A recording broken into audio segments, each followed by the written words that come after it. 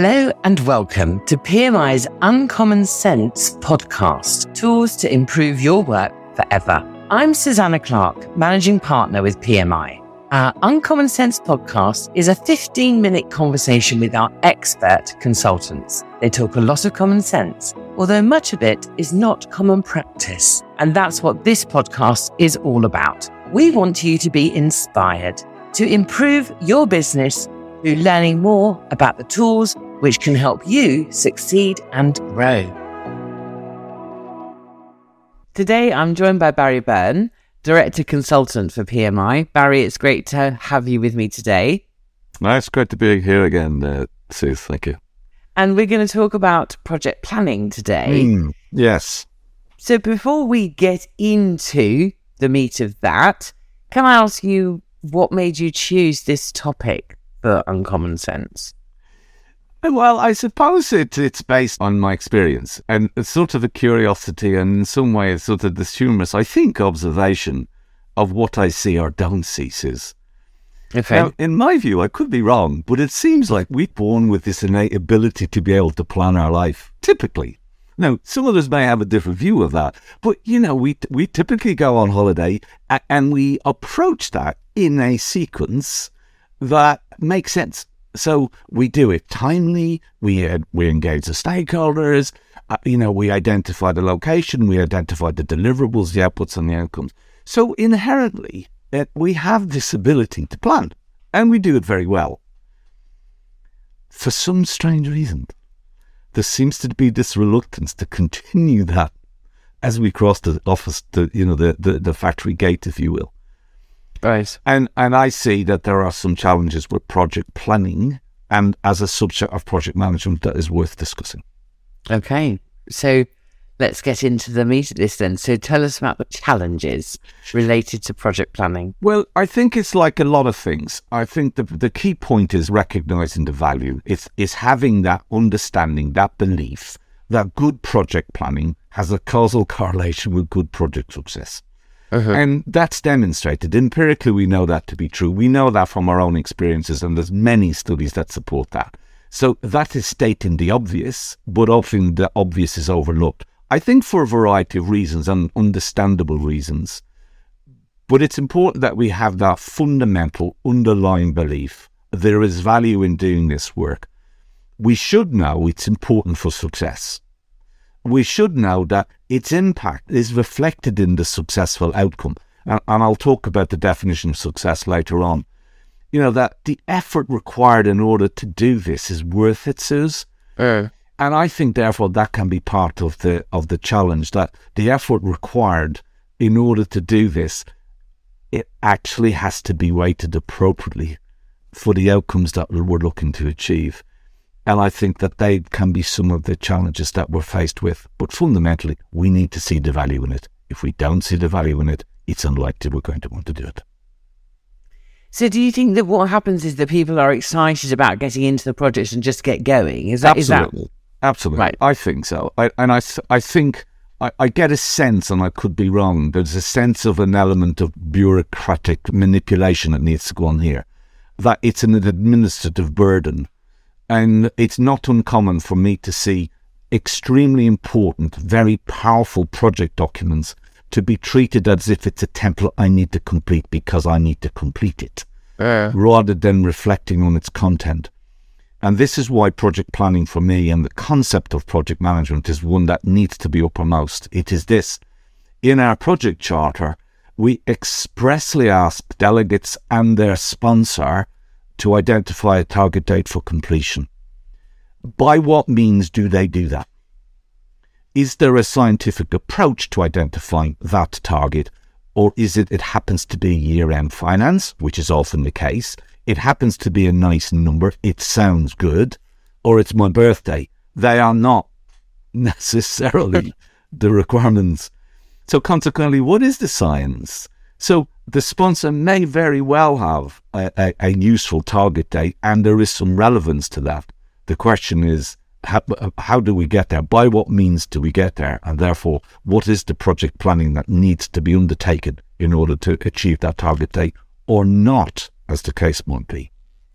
And so you mentioned then the charter, and of course the charter's right up front. Absolutely. So given that, perfect world, what would you like to see the people who are running a project be thinking about and producing from a planning perspective? So there are 3 key steps for me, and these are the criteria that I would recommend and guide someone who is embarking on improvement in some way. And as you said, we're in the very early phases. In order for us to enable effective by that I mean the stakeholders, including the customer, see the value, that there is an output and outcomes that they appreciate. So in order for us to develop effective project plans, number one, much as we do with our journey, travelling abroad to the Spanish resorts, we need to understand who are our customers, who are the stakeholders of this project, this area of focus. So we need to identify who they are. The second is we need to understand their requirements. What are their needs, their explicit needs, and understand them. So define what do they need. And the third thing then is to translate those requirements, into the project goals. So what are the goals required on the basis of those needs with suitable measures of success? Because what we therefore then need to do is we then need to have a sensible, logical, rational conversation around target dates and milestone events relating to that. So they are the criteria. The process itself I can talk about in a little bit more detail. But fundamentally, as we tend to do anyway when we're embarking on a change of some description, whether in our personal life or in our work life, they are the minimum that we really should be considering. So once we've got that, you mentioned the process. So tell me more about that. Yeah. So the process in its simplest form, and I think these clearly should be the waypoints for anyone embarking on project planning. And there are different levels of sophistication of project planning that I can reference. But fundamentally, number one is to define the activities. So what are the activities that need to take place in order for us to enable whatever it is that we're embarking on? Why do we need to do that? Well, what we need to do is we need to get a sense of the scopes. Scoping is so important in this work because often I see far too wide scopes that can overwhelm, and therefore the whole concept of planning becomes overwhelming, and therefore it tends to tail away. So that excitement gives way to it's now negotiable. I can leave it. So the scope is important. So therefore they've identified the activities. But it also helps us identify the deliverables as a consequence of doing this. This is the outcome, this is the output, and this is the outcome. So that's number one, define the activities. The second is to define the resources. So now that we know what these activities are, who is responsible and accountable to make them happen? So as we classify that, the RACI chart. A RACI chart, again, I have to fairly regularly point out that these are really important documents. So it sets that necessary tension in the system that I know what I am accountable to do, what I am responsible to do, and others within that system as well, in order for us to enable this successful outcome. So what are the activities? What is the resource that's available in order to do that? The third thing is, so what is the sequence of these activities? So recognizing that there is an order, a chronology, that this time sequence, the action plan, against which we can therefore monitor progress. And that's often a process of consensus with the team members within the project team itself. So you can see that these are all at the very formative days. The last bit, of course, is, and again, something that we need to impress upon is, now that we understand the activities and the resource and the sequencing, is the process of risk assessment. What could possibly go wrong with this? Okay. So it's important that we understand the risks in order for us to mitigate, in other words, prevent them happening, but also, what are our recovery plans should it occur? They're the 4 aspects, those 4 key steps in the process that I would guide someone to, I would encourage someone to follow. It feels as though that sort of almost goes back to the beginning where you were talking about engaging your stakeholders and obviously a sponsor. Absolutely. And actually these are what you need to be reviewing with them. Precisely. Absolutely. Yeah. And it's explicit. And the beauty of a project plan, and I think this is often overlooked, Suze, it's a phenomenal communication tool. It's a wonderful communication tool. So in that sense, then, the widest possible community, including those who will be affected by the outputs and the outcomes, who may not be part of your project team, can still see the approach that's been taken. And we appreciate this engagement, involvement and listening aspect of the wider community, not just those who happen to be in the project. There is one point I'd like to make too. And it's a lesson that I learned quite early on in my career, and I reflected on this, but it is true. A plan is a theory, like a recipe. A recipe is a theory. And not being a great cook, it seems to me that I can follow a recipe that will roughly give me that direction of travel, and it will roughly give me the output I'm looking for. But a plan is a theory. Why? Because of the perpetual learning, PDSA. So we have data, we form theories, we study the results.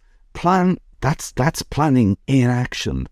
And of course, because we have new data, we have the ability to adapt, adopt, abandon. Therefore, the plan itself can transform over time such that it becomes much, much more relevant and appropriate for the real situation. So I think it's important that we consider that plans are not static. That the preparedness to recognize learning, what has worked well and what has not, which therefore allows us the opportunity to modify the plan accordingly. So feeling safe and comfortable that we can modify the plan accordingly. Too often it feels to me that a plan is a statement of fact, whatever fact is, and as a consequence it's sacrosanct. We need to break out of that journey. So the project planning, a key part of getting your project chartered, ready to go, key part of engaging with your stakeholders and sponsors, and to be used as a theory for that ongoing review. What have we learned? Absolutely. And what will we do differently as a result of that? Absolutely. It is the context within which it's the pathway that is formed by more than just the project leader themselves. It is a function of the sponsor, as you rightly declared, the stakeholders. Those close into and those further away from this project itself. So it becomes the go-to document, and therefore it will enable us to do project reviews, both in a time-based fashion, but also at a gateway fashion as we're proceeding round. That's a really good summary there. Brilliant.